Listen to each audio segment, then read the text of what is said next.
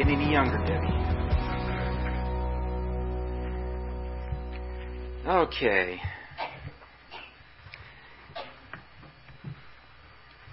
Probably the most important question a person has to answer is found in Mark chapter 8.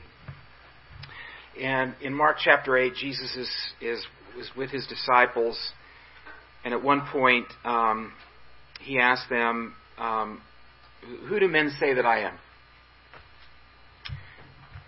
And they responded with several things. So I want to ask you this morning, if someone, and this is audience participation time, if someone were to ask you, who is Jesus? God? Son of God? What's that? Lord and Savior. Okay. There is a description that is one of John's favorites that typically doesn't come to mind when we think of who Jesus is. And the reason I'm covering this today is because we just finished our series in 2 Timothy, but again, I'm just finding a lot of discouragement in the church and defeatist attitude in the church. That it's interesting, a little bit of trials in America, and we fall apart, it seems, and you know, everything's coming unglued, and it certainly seems like that sometimes. So just understand, my goal this morning is to encourage us in all that we face, not just as a country, but certainly as a world. And it really stems from, who is Jesus? Which seems like a very basic question, but I think hopefully this morning maybe it will shed some new light on it. If you would turn to 1 John.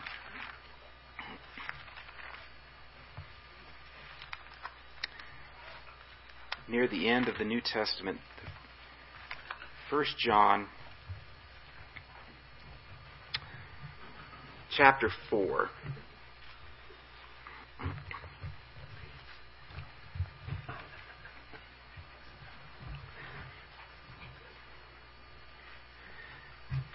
First John 4:14. John says, "And we have seen and do testify that the Father sent the Son to be the Savior of the world."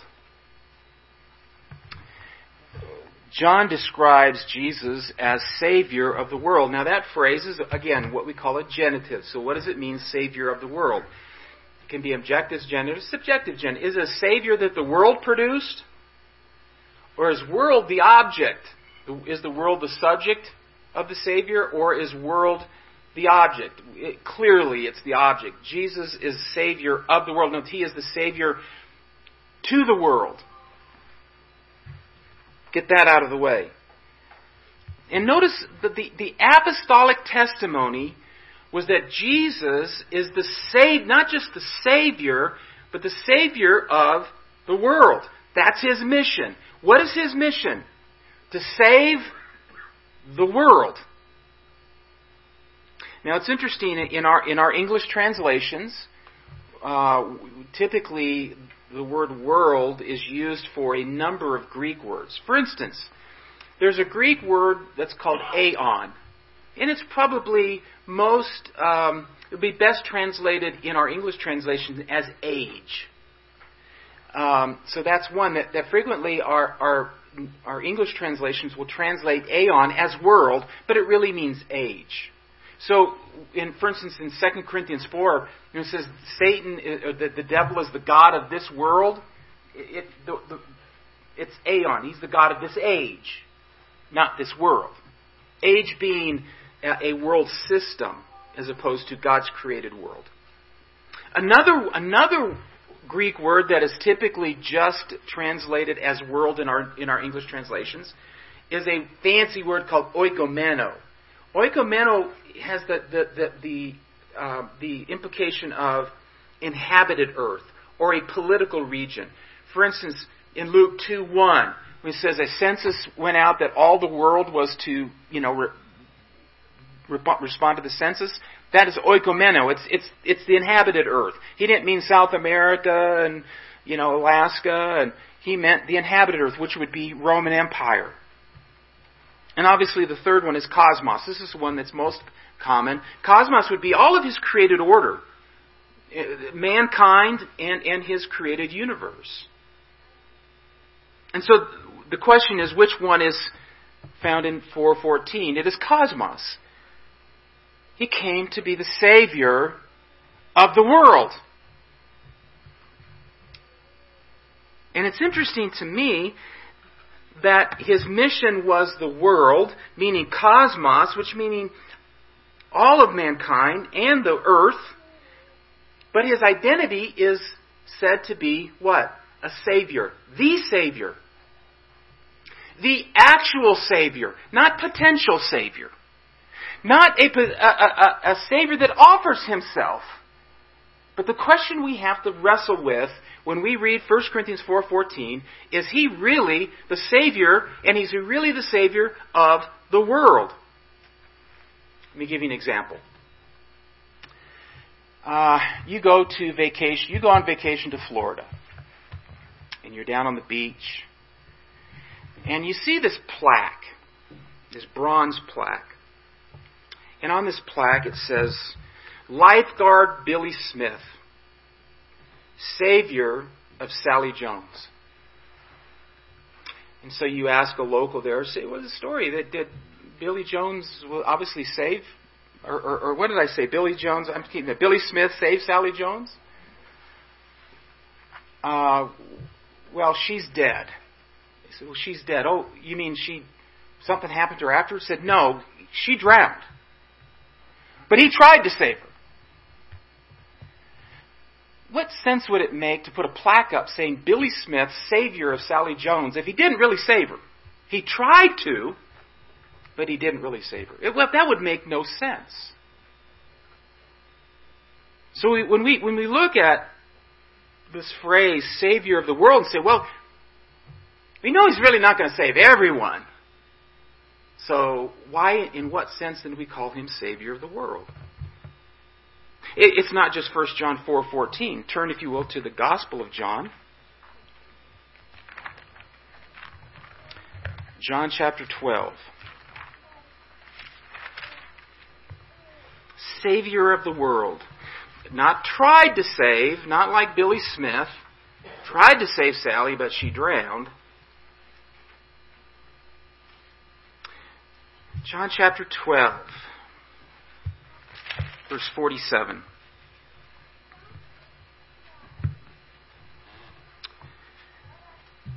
If any man hear my words and believe not, I judge him not.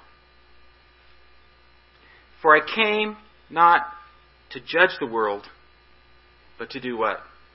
To save who? The world.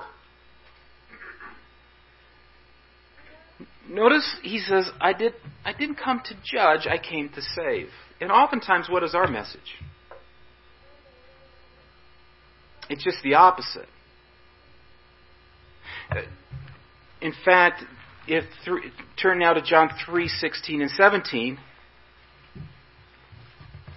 He said, again, as you're turning there in 12:47, he says, I did not come to judge,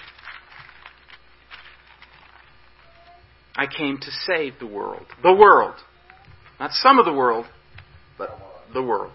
John 3:16, we all know this one, right? For God so loved the world that he gave his only begotten Son, that whoever believeth in him should not perish, but have everlasting life. And we stop there. But it goes on, verse 17. For God sent not his Son into the world to condemn the world, but that the world through him might be saved. He that believeth on him is not condemned, but he that believeth not is condemned already, because he has not believed in the name of the only begotten Son of God. Jesus did not come to condemn and to judge. Why? We were already judged. We were already condemned. The apostolic testimony is that Jesus came to save, not to judge, not to condemn, because we already stood condemned. We were born condemned. David said we were conceived in sin. We were conceived condemned. And so I thought, God sent His Son in the world to save the world? I wonder what that means in Greek. And here it is. Here's what it means in Greek. For God sent not His Son into the world to condemn the world, but that the world through Him might be saved.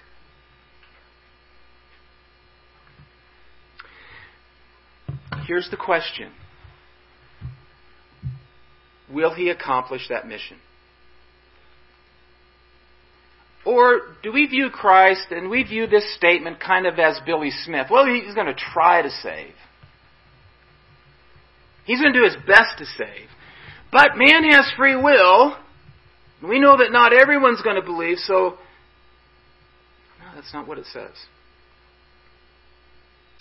The apostolic testimony is that Jesus came to save the world, to actually save the world. Will He fail to accomplish it?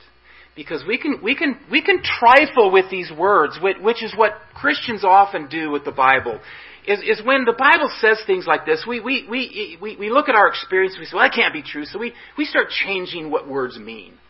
We start trifling with words in the text. Well, world doesn't mean everyone. It just simply means most, or those who respond, or... I'm going to caution us about, I guess the best way is trifling with the words of God. Is He the Savior of the world? Will He accomplish that mission, or will He not? The Father sent the Son to be the Savior of the world, and what we have to deal with is, will He ultimately accomplish that, or won't? Will He fail? Are we really saying that Jesus could fail in that mission? If He is, or if He does fail in that mission, in what sense then does the Scripture call Him the Savior of the world? Unless somehow, somewhere, at sometime around here and in His cosmos, you have a saved world. I just don't see any other way around it. Unless you want to trifle with the word world. Cosmos. Let me repeat it. Jesus can't be called Savior of the world unless somehow, somewhere, at some time in His global mission, there's going to be a saved world. This is the apostolic witness. Is it ours? Is this our witness? So inevitably what people say is, well, I look at my world and we see abortion, we see LGBTQ, this alphabet nonsense. We see a war, a horrific war in Europe and in Ukraine. We see wokeism and PC. It seems like the world is just crumbling around us. And let me respond by that first. That's not exegesis. God has called us to walk by faith, not by sight. We don't interpret the Bible based on what we see out there. And it's bad. I mean, on the other hand, we're not to face our world in a Buddhist mindset, where we're just going to pretend there's no bad things going on. There's horrific things going on. We're not Pollyanna in our view of the world. It's bad. And it's bleak. But I want you to think maybe in terms of this. The other night I was sitting in my living room and I looked. We don't hardly watch. Well, we never watch our TV anymore. And under our TV we have the DVD series for Band of Brothers. And I remember watching that, and I heard stories like when they stormed Normandy Beach, that there were World War II vets that had to leave the theater because it was so realistic. So here's what I thought of. So you're how many of you seen that Band of Brothers on Normandy Beach? Okay. Let's say that we're on Normandy Beach and the landing craft door opens up and suddenly we're under fire. Bullets are flying around and we rush and we rush onto the beach and now we're pinned down on the beach. What was their mission? Their mission was to what? Defeat Hitler and liberate Europe. That was their mission. So if you were to go on, when those soldiers were on the beach, or let's say you're on the beach, and you're hiding behind one of those things, and people are dying all around you, and there's bullets flying everywhere, someone said, you are going to defeat Hitler, you're going to liberate Europe. What would you say? What are you talking about? What are you talking about? I can't even get off the beach. And in fact, many men didn't make it off the beach. They died.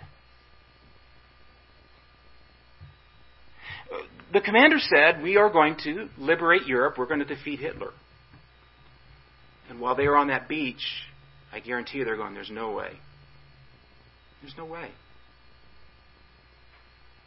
I can't even get off the beach. And many of them didn't. Here's what I think we need to make sure that we don't confuse the overall mission or the overall objective with a local battle. In other words, you can lose your life and yet your country still win the battle. You can lose battles and ultimately still win the war. But when we are in the battle and we're on that beach and we think of what the overall objective is and the mission is, depending upon what's going on around us, we can't let us determine whether we will be successful or not. Now think of not just a human commander who's saying our goal or our mission is defeat Hitler and liberate Europe, but a God, our infinite God, Creator God, saying, I sent Jesus to be the Savior of the world, and we go, there's no way. No way. I probably won't see it. I probably won't make it off the beach. Maybe my children will. Maybe my grandchildren will. At the end of God's mission, if the phrase Savior of the world is meaningful at all, it seems as though at the end of God's mission, there will be a saved world. Now, no doubt, make no mistake about it, hell is real. Rebellion is real. Those who don't trust in Christ will go there.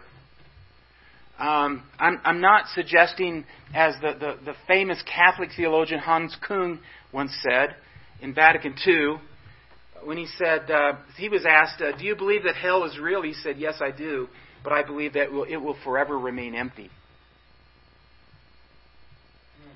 That's not what I'm suggesting the Bible is teaching. But it seems to me that if we take language seriously, for Jesus to be called the Savior of the world, again, at somehow, somewhere, at some time, there has to be a saved world. Otherwise, he's just Billy Smith. He got a nice plaque, but Sally drowned.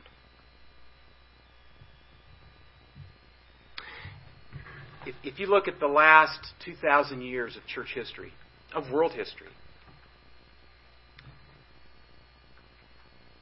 the whole mission, God's global mission, is astoundingly encouraging. You know, oftentimes we're like the children in a car when they take a trip. Say, we're going to go to Disneyland. And you get in the car and you start going down I-70 and they go, are we there yet? 100 miles down the road. Are we there yet? Are we there yet? If you look at the last 2,000 years, the 12 disciples, when they were sent out, and Jesus has ascended to the Father, and Pentecost has happened, and they are sent out, if you were to say to them in 2,000 years, this gospel will have spread over the entire planet. Philip Jenkins, in his book, A New Christendom, talks about this.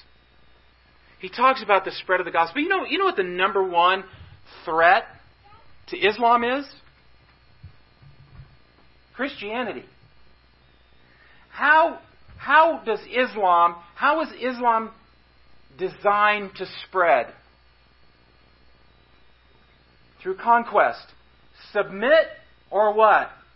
Or die. That doesn't work anymore.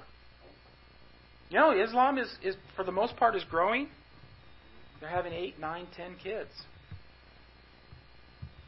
But when Tom can attest this week, Paul's been here, so our missionaries from Africa, you can't keep up with the growth. We can't keep leadership for the growth. Probably our greatest threat, obviously, in America is secularism in all of its various forms. What's the greatest threat to secularism? Christians. We're everywhere. We're everywhere. South America, and I know that people lament the fact that, the growth of the gospel in South America is profound. And people saying, but they're half of them are charismatic, and they're. Listen, let me ask you: if you had 10,000 people over in a country suddenly come to know Christ, what do you have? Baby Christians. You have an immature church, and they're going to be fruity, and they're not going to have all their T's crossed and all their I's dotted, and that's the maturation process, and that's when we're called to disciple all nations. We had 17 get baptized in Rahatwe, in this little village of Rahatwe. Do you think they can tell you what the Trinity is? Do you think they can tell you what the role of women in the church is? There is much to be encouraged about. God's kingdom is growing and has grown for 2,000 years. And suddenly, things take a turn for the worse, and suddenly now we are pinned down on the beach, and now we're ready to desert or to give up, surrender. But the Bible says that God sent Jesus to be the Savior of the world. Not some of the world, but the world. At some time, before this is all over, the Bible tells me there's going to be a saved world. 1 John chapter 2. Go back to 1 John if you would.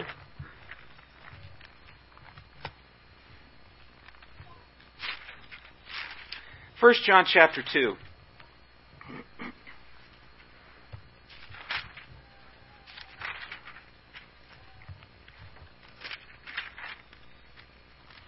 My little children, these things I write unto you that ye sin not. If any man sin, we have an advocate with the Father, Jesus Christ the righteous.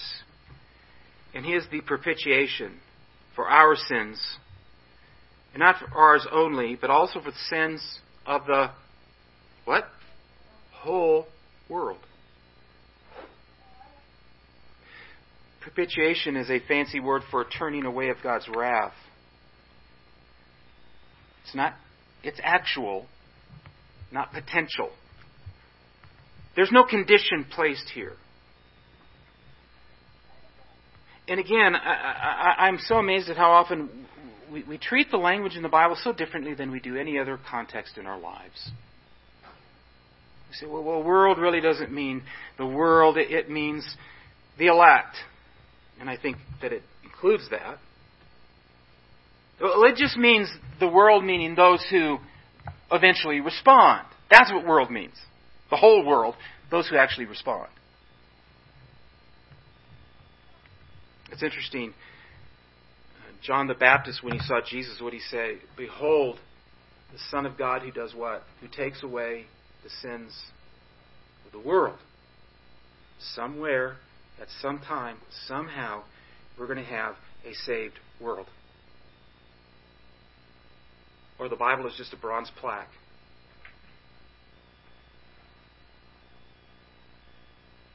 Now, there are two groups in the church, two primary groups. Group one, they trifle with the election texts. They want to explain away God's divine election. And grace is not effectual, but it's conditional, based on libertarian free will. So they embrace and they love the world text, although they don't even believe that it's really the whole world. It's just those who exercise their libertarian free will. So they have a wide bridge that only goes across the chasm halfway. It's wide, it's the world, but only goes across halfway. Then there's another group. They trifle with the world texts, with texts that talk about the world. And it's interesting, 1 John 2:2, I remember when I was wrestling with these issues and trying to reconcile the biblical texts, I read a famous author by the name of A.W. Pink. A.W. Pink said, well, the world here means elect, to save the sins of the elect. The group 1 says, save those who ultimately exercise their free will. So this group, they trifle with the world texts. It really doesn't mean the whole world. In fact, both groups really trifle with the world. They don't believe it means the whole world. They have the election text. Their grace is effectual. Theirs is a narrow bridge that goes all the way across, but it's like one of those rickety rope bridges, that only 1 or 2 people can get across, or maybe a zip line. This is what I used to be for a long time.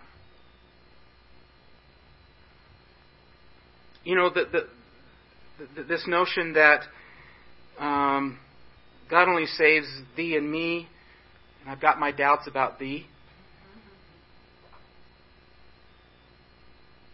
Theirs is a narrow bridge that goes all the way across, but it's very narrow. Only 16 really are going to make it. Only 16 are called and elect.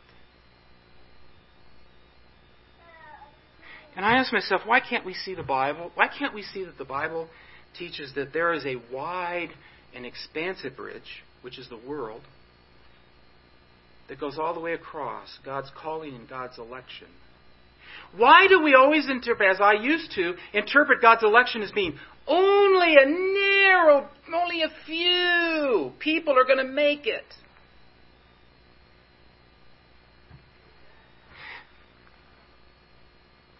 Why can't we see the Bible teach that at some time and somewhere all nations will stream to God? I wasn't going to turn here, but I turned to Isaiah chapter 2.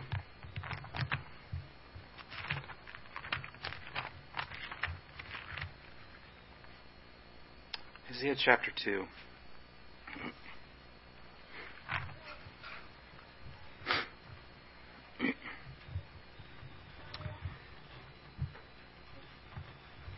The word that Isaiah, the son of Amos, saw concerning Judah and Jerusalem. And it shall come to pass in the last days. Now, we've already established, a couple weeks ago we established biblically what constitutes the last days. Remember? It was the time period of between what? His two comings. In history. In these last days. Right? It shall come to pass in the last days that the mountain of the Lord's house shall be established on top of the mountains, and it shall be exalted above the hills, and all nations shall flow into it. And many people shall go and say, Come ye, and let us go to the mountain of the Lord, to the house of the God of Jacob, and he will teach us of his ways.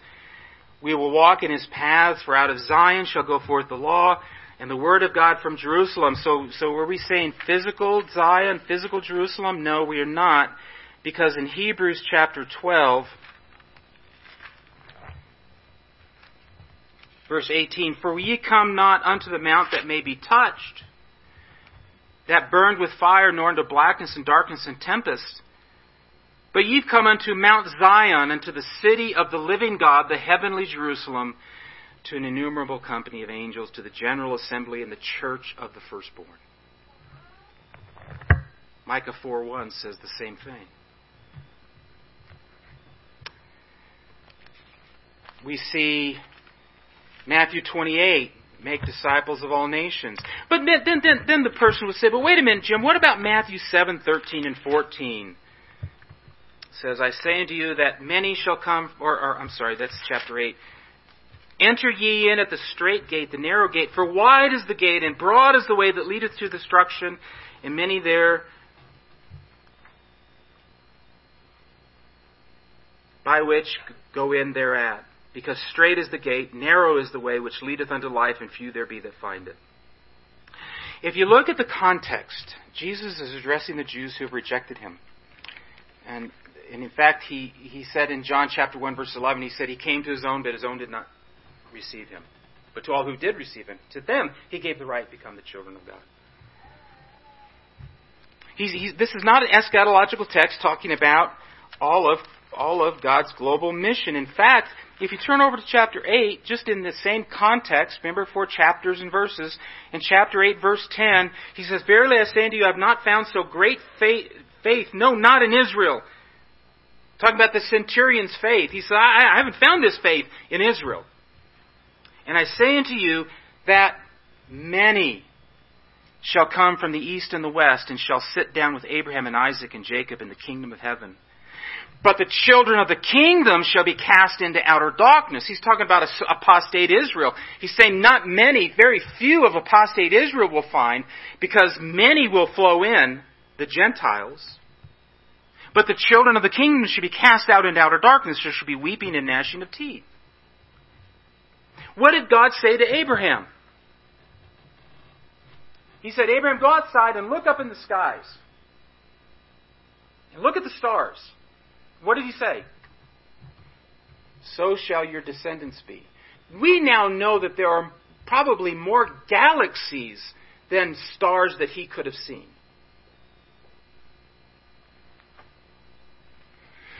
In fact, Revelation 7:9. You don't have to turn there. John said, After this I beheld, and lo, a great multitude which no man could number. By the way, before chapter 9, he's talking about, remember the 12,000 from this tribe? This is what I saw. He said, I heard the number of them which were sealed. 12,000 tribe of Judah, 12,000, 12,000, 144,000. And then he said, after I heard this, lo, I saw a great multitude which no man could number, of all nations, kindred, and people, tongues, stood before the throne and before the Lamb. The Bible speaks of the vast number of the redeemed. In fact, he said, basically God is saying, you're going to need a Hubble telescope to see all of the redeemed of God when it's all said and done. God's salvation of the world for every nation, every tribe, every tongue, over time and in His time, is going to be effectually accomplished. At some point, somewhere, somehow, we have to have a saved world, or we're going to have to trifle with the words, Savior of the world.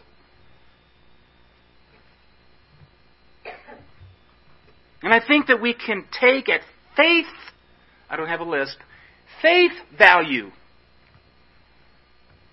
that all the world passages and all the elect passages, we can embrace both and put them all together, and what you have is a glorious consummation of God's global mission to defeat Satan and to liberate mankind. In conclusion, look with me now at 1 Corinthians chapter 15.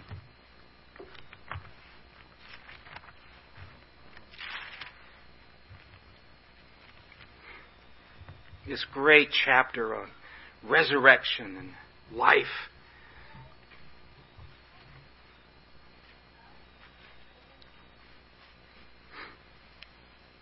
We'll start in verse 19.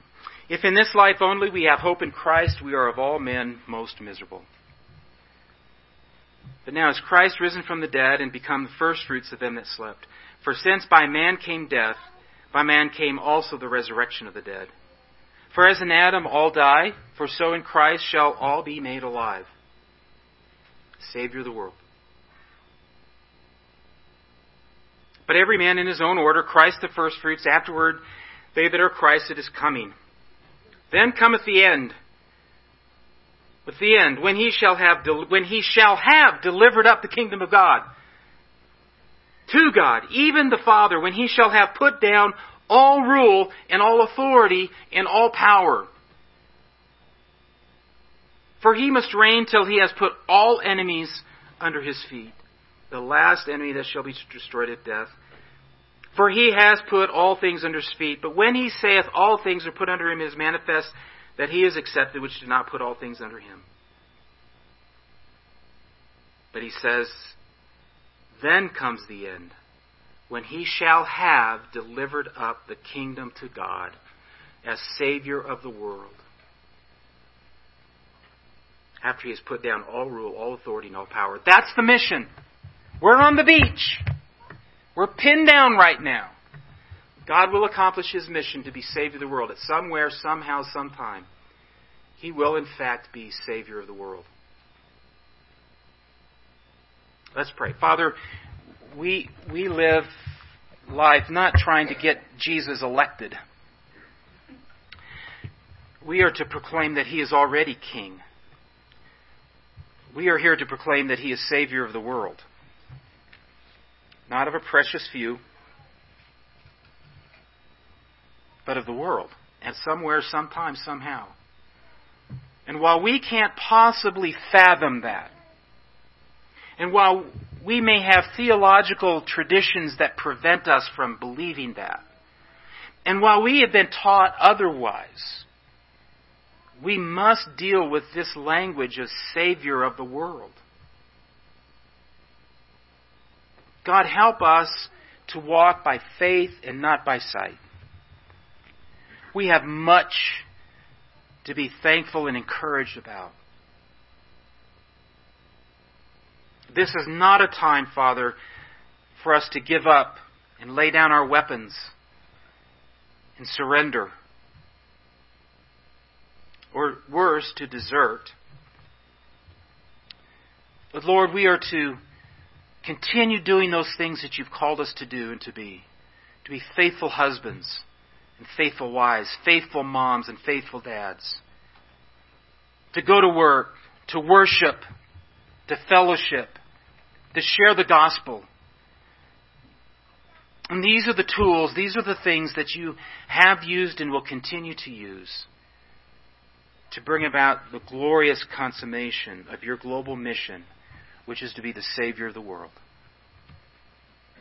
May we be found faithful. May we be found believing in what you've taught us in your word. We thank you and we pray all these things in Jesus' name. Amen. If you would please stand and join hands.